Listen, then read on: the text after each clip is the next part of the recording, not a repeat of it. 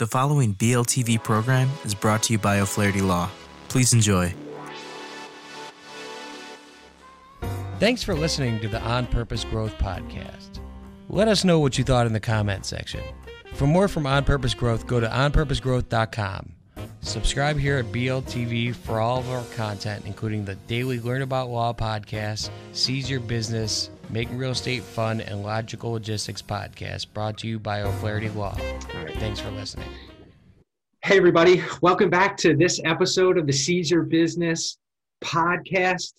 And today I've got Ken Wentworth of Mr. Biz Solutions on with me, and he's going to be telling you more about his business. But I'm excited because today what we're going to be talking about is, as a business owner, what should you be paying attention going into 2021 based on what's going on with the election that we just had and the political environment, because things are changing and you need to pay attention. So Ken, I appreciate you being on, and why don't you give a little background of yourself and your business for everybody before we dive in?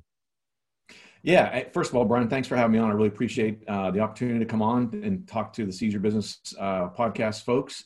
Again, Ken Wentworth, I worked in the corporate world at a Fortune 15 company, rose to the top 3%, and decided I could make a bigger impact elsewhere, and left that career. Didn't even know what I was going to do next.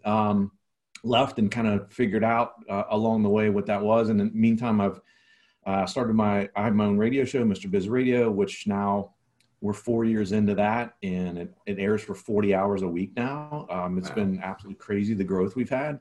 And then I've written 2 best-selling books, How to Be a Cash Flow Pro, Pathway to Profits. In short, the way I phrase it is I help business owners operate their businesses more profitably, more efficiently. As an on-demand CFO, part-time CFO, go in and help them, figure out not only the financial side, but the overall view. And sometimes we as business owners get stuck in the weeds, right? And it's hard to really pick your head up out of those weeds and think in a more strategic, from a strategic vantage point. And that's one of the things that I can help with, especially, as a CFO type of a resource. Well, this is helpful, and I appreciate you explain that, because what we're talking about today is not getting in the weeds of who specifically got elected or anything like that, but how can we strategically think about what's going on and how that affects a business owner going into 2021. So I'm eager to learn, what you feel and what you think, because you definitely got the seasoned background to understand. Yeah. And so it's interesting. I think at this stage, a big piece of this, and again, I don't want to get too far on the political side of it, but I think it's important to understand sort of some of the checks and balances and the levers that are in place, is I think a really key aspect will be the runoff for the Georgia Senate seats, because that's going to determine who controls the Senate. And I think that's critically important, because that could shift how we need to sort of bob and weave with this, because as everyone knows, in the United States, the Democrats control the Congress, the House. And if they also control the Senate, and then obviously with a Democratic White House, they've got everything, right? Mm-hmm. And so they've got the majority and all. So it's going to be much easier for them to be able to pass the things that they want to pass through without probably much chance of any sort of disruption to that. That being said, it seems, or the last I read at least, it seems that the likelihood is, and again, we know how accurate polls are from the 2016 presidential election and this one, as a matter of fact. So who knows? But the last I've seen, it appears as though the Republicans will remain in control of the Senate, which I think is actually a good thing. No matter which side of the fence you sit on, I think is a good thing. And I actually had someone, it was very interesting. I saw someone being interviewed, a political analyst, that said, probably the best thing for Joe Biden is if the Republicans remain in control of the Senate, which seems counterintuitive. And the way he explained it was that Biden is more of a moderate, generally speaking. He did campaign on some far left things, but if there's a check and balance there and the Republicans control the Senate, Biden can lean on that to say, hey, I can't, to his most left supporters, he can say, hey, I can't get all this stuff through because we don't control the Senate. So it gives him a chance to be more moderate, which I think is generally more of what he generally has been. But that said, assuming that the Republicans keep the Senate, and even if they don't, I don't think, again, I think Biden, generally speaking, his campaign platform has been on, taxes. There's going to be some changes, and it will be, I anticipate, again, if everyone does what they say they were going to do, which, as we both know, doesn't always happen. Not always. I think it will be, I think it won't be as favorable for small business owners specifically as it has been the last 4 years. However, I don't think it'll be anything too extreme. I think the bigger impact will be on larger businesses and folks, excuse me, that are at the higher end of the income scale. And I've read a whole bunch of different pieces that analyze Biden's platform on business and taxes, and a lot of different sources. So I've read some left-wing sources, some right-wing sources, and some sort of third-party sort of, allegedly unbiased. And I think what I've come down to with, conglomerating all those together is that, again, I think generally speaking, what will happen is people in the higher tax brackets are going to have an increase in their taxes. When small businesses potentially are going to see a slight increase, but I think until you're up in the $20+ million business stratosphere, I think anything under 20 million should see not much of an impact. The corporates, I think one of the big things that he's run on is increasing the corporate tax rate. So for the large companies, Fortune 500 type companies, I would expect to see that. Now, the impact that could have is that you're going to have potentially some people losing their jobs, right? Because as corporate tax rates go up, they're going to have to cut expenses in order to pay the taxes, et cetera. And so those larger corporations could be looking for ways to decrease their expense base, which of course, in a lot of cases, one of their largest expense bases is their employee resource base. So, if anything, it could have an impact on unemployment. You could see more businesses moving more towards artificial intelligence, AI. You've already begun to see it. And it's interesting as a side note, actually as a sort of a tangent to that topic is, minimum wage. That is one of the things that I think will likely happen and will have the biggest impact on small businesses is if they pass a mandatory $15 an hour minimum on the minimum wage. That's going to have a massive impact on small business if they're able to get that through. Honestly, if I were a betting man, I would think, again, if I'm assuming that the Republicans will continue to hold the Senate, is that there'll be a compromise. I don't know that it'll end up being 15, but it could end up being, 12, let's say. I think in order to get that through, the Republicans maybe lean a little bit, Democrats lean a little bit, and they end up with that. But that could have a big impact on small businesses, depending on the type of business you have. If you have a professional firm and you're running a law firm, for example, probably not much of an impact because most of the people are probably making well above $15 an hour, $12 an hour, whatever it may be. Right. But if you have a small manufacturing company, let's say, and you're in a low cost area, and that's where it's going to have the biggest impact. And that's, sort of some of the Midwest and some of these smaller areas. New York City it's not going to have an impact because people at McDonald's make $15 an hour in New York City now. And, the Houstons, the Chicagos, the LAs, the San Franciscos, those folks are already making, because they have to, right? So it's not going to have much of an impact in those cities, but as they, grocery stores are going to have more and more self-checkout, right? They're going to be utilizing that more and more. Gosh, Brian, you go to, McDonald's nowadays, most McDonald's now, have essentially the self-checkout, same sort of thing. And the thing is people, I think, sort of take too much of a microcosm view of that. And they say, when I go to the grocery store, I'll never do self-checkout because I don't want to take someone's job. And I think, that's fine. You can do that, but then don't complain when milk is $4 or $5 a gallon. Right. Because they're trying to cut expenses. And if they have the higher minimum wage, which people want higher minimum wage, but they don't want to do self-checkout. It's like, well, one kind of drives the other in a lot of cases because you've got these corporations, let's say in this example, grocery stores, they need to lower their cost base. And if the minimum wage goes up to $15 and right now they're paying, $10, you may say, $10 to $15, not a big deal. That's a 50% increase. Yeah. Over how many people, right? Over how many people, exactly. And so, to keep their prices competitive, they have to look for ways, and their food costs aren't going to go down. As a matter of fact, they're going to go up. Yeah, right. Because Exactly. now the suppliers are paying $15 an hour for a job that they may have been paying $8 or $10 an hour for. So again, you're going to have grocery stores in that scenario really starting to compress their expenses and think, where can we save? Well, the employee base is a way to save.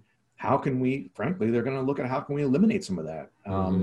And maybe that, I have no idea what a self-checkout, scanner. Technician. Oh yeah. Well, even with the actual device. Yeah. But that, here's the thing. I mean, it sounds a little blunt and harsh, but that machine never calls in sick. That machine doesn't have daycare issues. That machine doesn't take smoke breaks. So that initial investment in that machine is, pays off over the long haul significantly. So again, I think people, when they look at things in just a microcosm and say, gosh, everyone should make $15 an hour.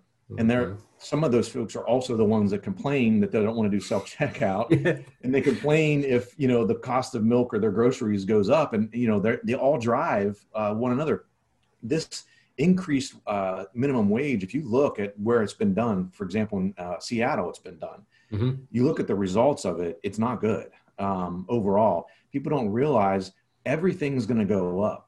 So yeah, now you make $15 an hour for, a minimum wage job, but now everything else goes up as well, right? Your cost of living goes up to sort of match that, because as I mentioned, even with the grocery store, their suppliers are going to now have to pay $15 an hour to get the food to the grocery store for you to buy. So it's all going to be a trickle down effect. And then all of a sudden, yeah, you're making more, you're making $15 an hour instead of 10 or 12, maybe, let's say, in that scenario. But now your grocery cost has gone up by 10%, and the cost of gas potentially, gas is sort of insulated from it, but just the general cost of living is going to go up. I mean, think about the absolute trickle down effect. It's going to impact almost everything. If you live in an apartment, it's going to have an impact on you. And you say, well, Ken, how would it have that impact? Well, the maintenance guys who take care of the grounds and take care of all the maintenance around, fix your light and your this and your that. Now those guys may make more, easy for me to say. And so now the property owner is going to pass that down to you. Your rent's going to go up because now his costs are going up. So I think, again, a lot of people don't think about the full trickle down impact on that. So that's one of the things for sure I think that is most likely to happen and most likely to have the biggest impact on small business owners. Well, I think one thing you said earlier, I think it may inferred about artificial intelligence. What I think this is doing for small business owners is forcing them to innovate in general more to keep up with the times, because you're not going to be able to, I don't want to not afford the skilled worker, but skilled labor is going to be more expensive. Absolutely. 100% agree with that. As far as innovation and artificial intelligence and things like that, I mean, think about it, and Brian, I think our ages are probably similar enough, and probably, I'm guessing most of your listeners wouldn't understand the reference, but, think of Blockbuster Video. Yeah. As far as innovation, right? Do you have any idea, and this is interesting because I did the research, because I actually was interviewed on a couple of TV shows about this, but Netflix, the guy who started Netflix, you'll never guess, Brian, why he started Netflix. Get this one, and you'll appreciate this because you probably had some Blockbuster experiences. He went to Blockbuster Video, turned in his video late, and had a $40 late charge, and got super ticked off and said, this is ridiculous. There has to be a better way. And he developed Netflix because of being ticked off about the late fees. And he said, I'll never have late fees. And people forget, especially some of the younger folks that might be listening. Yeah. Netflix started off as a streaming service. Right. It started off as DVDs. You would have you would get mailed DVDs, and you keep them as long as you want, but you couldn't get another one until you sent in, the one you had, but no late fees. And that's how it all started, that innovation. He said, gosh, this is a terrible model. Interestingly enough, just as a side note to the whole Blockbuster and innovation and sort of thinking ahead, is Blockbuster had the opportunity to buy Netflix for $50 million. I heard this. And they turned it down and said, no, we're good. And I think it was, if I remember correctly, it was 4 years later, Blockbuster declared bankruptcy. Wow. That's fast. Yeah. Oh my gosh. Yeah. But and I use that example because I think, at least for folks who are old enough to know what the heck Blockbuster is and what it represented, it shows the sheer importance of thinking ahead, not just from the pandemic and how, the new normal, as everyone likes to say, but it's super important. I don't want to get too far off the topic. I know we were talking about election results and those impacts, but I think for innovation, as you mentioned, I think that's a great example. And it just shows how critical it is to be thinking ahead, not only because of the pandemic and things like that, but also potentially on what impact are the election results going to have, and how should you begin to start to think about that again. Minimum wage, or how can you automate some of the things that you do in your business, whether it's with AI or whatnot, but really thinking innovatively outside the box. I encourage business owners, all of them. I don't care what kind of business you have. And I'll tell you, I was guilty of this myself, is you have to take time at least every month to just completely shut down everything and only think about strategic and innovation and things like that. We get so caught up in all of the weeds and everything of the everyday life and running the business and putting out fires and thinking very tactically, that all of a sudden you could look up and you're Blockbuster. Yeah. Your Blockbuster video. And it's like, holy crap, I didn't even think about this, right? And there may have been opportunities and signs, but you had your head down so far in the weeds that you never had an opportunity to do that. Again, I got this lesson, here I am, a strategic business partner, and I wasn't even doing it with my own businesses. And I'm like, holy crap, what the heck? But Sarah Blakely, who started Spanx, if anyone's familiar with the undergarments, she said that once a quarter, she has thinking weekends. And she goes by herself, no family, no kids, no husband, no one else, 100% by herself. She said, I take a notepad and I take my laptop and I drive somewhere an hour, 2 hours away from my home, and I stay for the weekend. And all I do is think about, innovation and strategic ideas and initiatives for the future. What's this going to look like in 10 years? I want to make sure I'm staying out in front. She said she does that once a quarter. And I think about that. I mean, she's been moderately successful. I mean, she's the youngest female. Actually, she was the youngest female billionaire business owner. So Kylie Jenner came along. Oh, yeah. I remember. I did not remember that. But I think, again, I don't want to get too far off the election impact, but I think, the thing that ties that back in is thinking about these things, thinking about, okay, again, if the likelihood is that the minimum wage is going to increase, and whether it goes up to 10, 12, 15, whatever it may end up being, what does that mean for your business? Not just, if it gets passed in March, what's that mean for your business in April? What's that mean for your business in April of 2023? What is 3 years impact of that?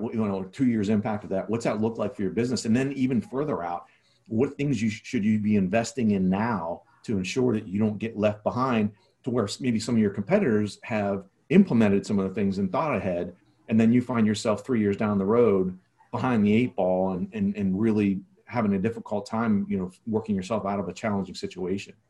Yeah, because it really, in my mind, it really doesn't matter what's happening in the world. It matters how I understand it and how I use it for the future, right? Right.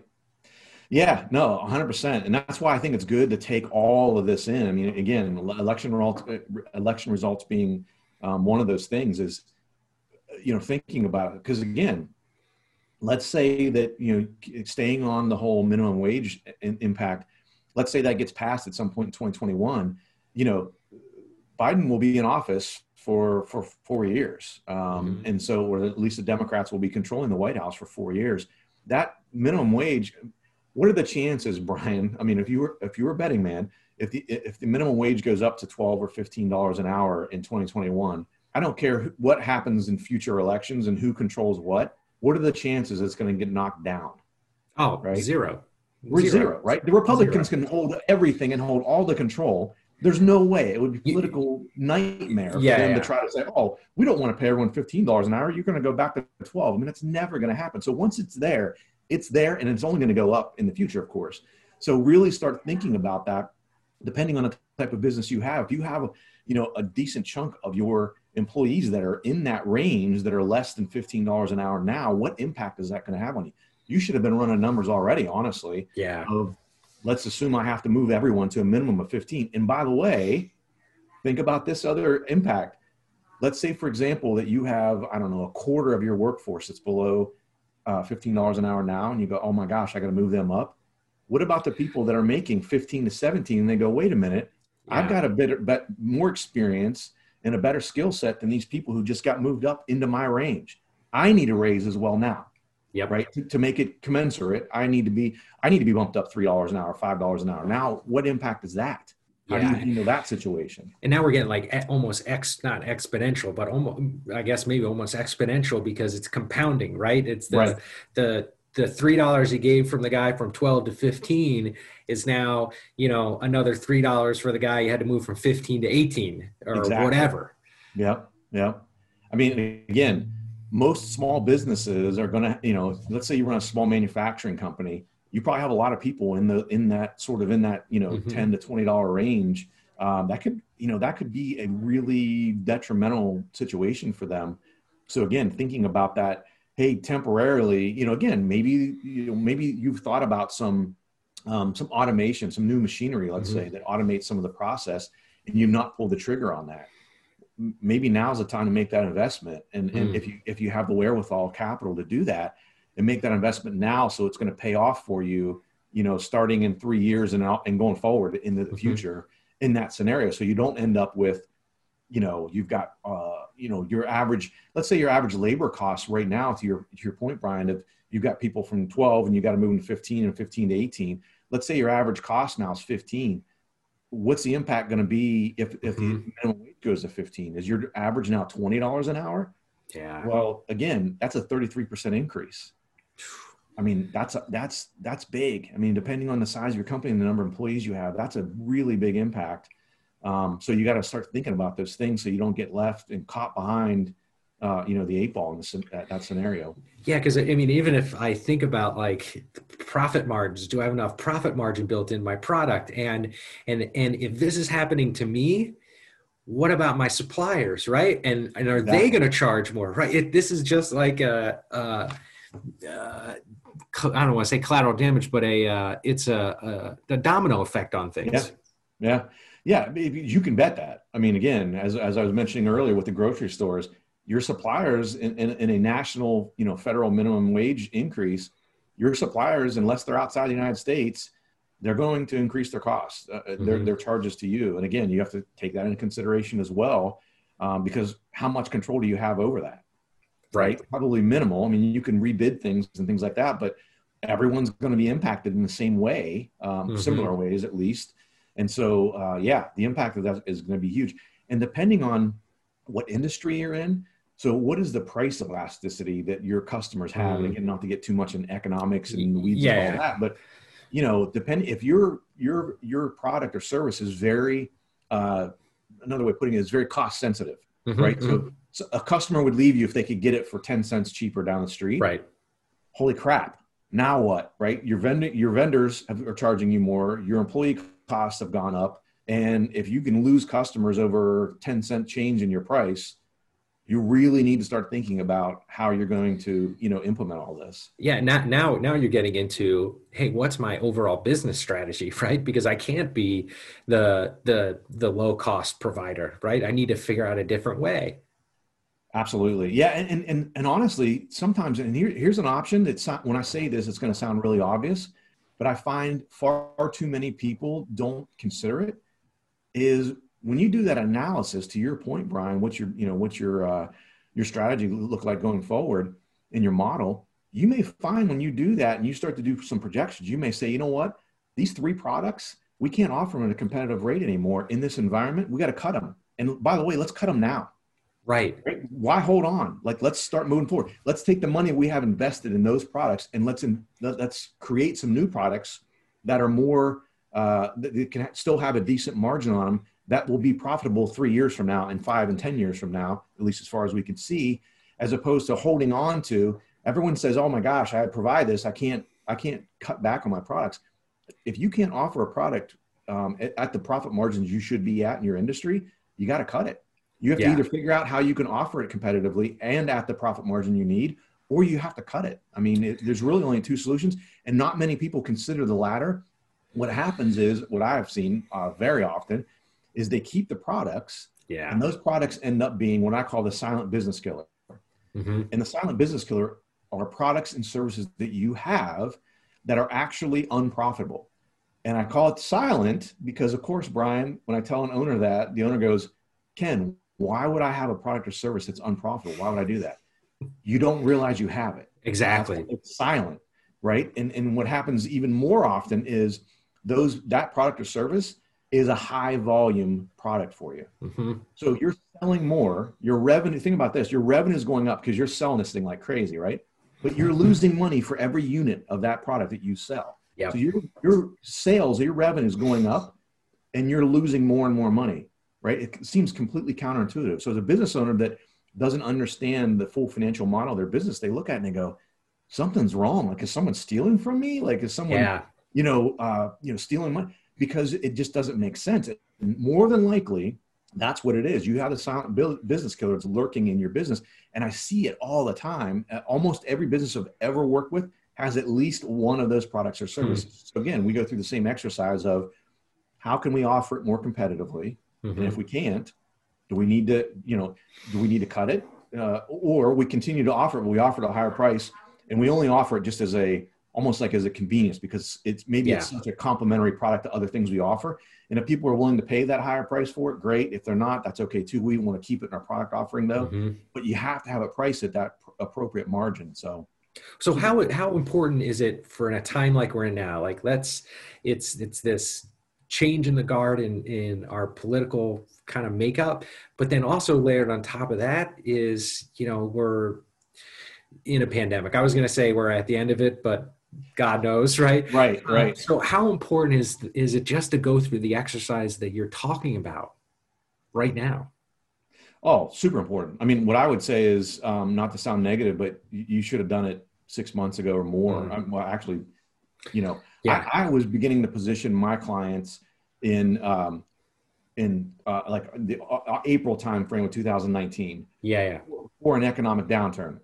So here's the funny part, Brian. So I'm talking with my clients and I'm like, hey, we're always sort of positioning ourselves and building a strong balance sheet, but there's an economic downturn coming. And it's funny, my clients are to a T, every single one of them was like, oh my gosh, Ken, you're paranoid, and I said, look, we've had 10 years of unhindered prosperity, and I'm not being negative or, whatever. It's just part of the business cycle. Right? Cycles. That's it. It goes up, it goes down. 10 years straight. I mean, a typical business cycle is 5 years. If you look at the average over the last 100 years or so, it's about 5 years. You have 5 years of prosperity, you have a dip, and then things go back up for 5 years, and then you have a dip. And we had 10 years. And so I said that it is coming. We have to make sure we're prepared, because not all of our competitors will be prepared. And that'll give us an opportunity to be able to do a lot of different things and grow during that time. And that's exactly what's happened. So fast forward, we get into this year, March, April of this year, my clients are like, oh my gosh, you're like freaking Nostradamus. Like, I'm like, hold on. I had no idea that a pandemic was going to, induce this economic downturn. But, and we were positioning to be ready that a downturn would start on July 1st of 2020. So even with that, we were sort of not completely out in front of it. But, I've got several clients that are, and I know I hesitate to say this because I know some of your listeners will be like, really? But I have several clients that this year in 2020, despite the pandemic, are going to have a record-breaking year. Awesome. Because we were positioned and, with two in particular, their competitors did not make it through. And so it gave us a business opportunity as well as an opportunity to save jobs and create opportunity. So their competitors didn't make it through. Well, now they have a customer base that needs serviced that we can service. And now, because we're servicing that and we have higher volume, we need to hire.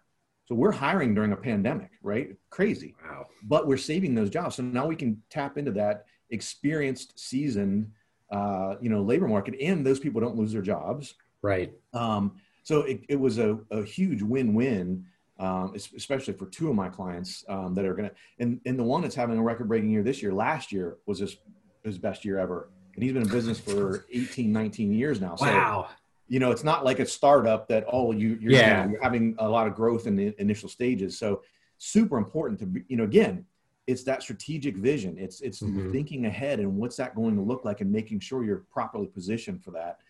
And so, yeah, a lot of the things that we're doing right now, I'm doing the last 6 weeks of the year, are doing the same thing, thinking of 2021, at least 2021. And actually we're running projections out through the end of 2022.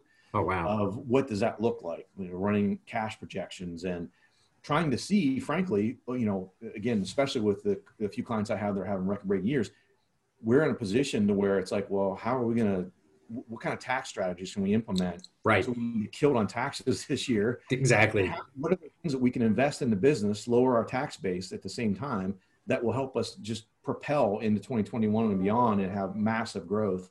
And so that's what we're looking at now. For those, again, very fortunate to be in that position.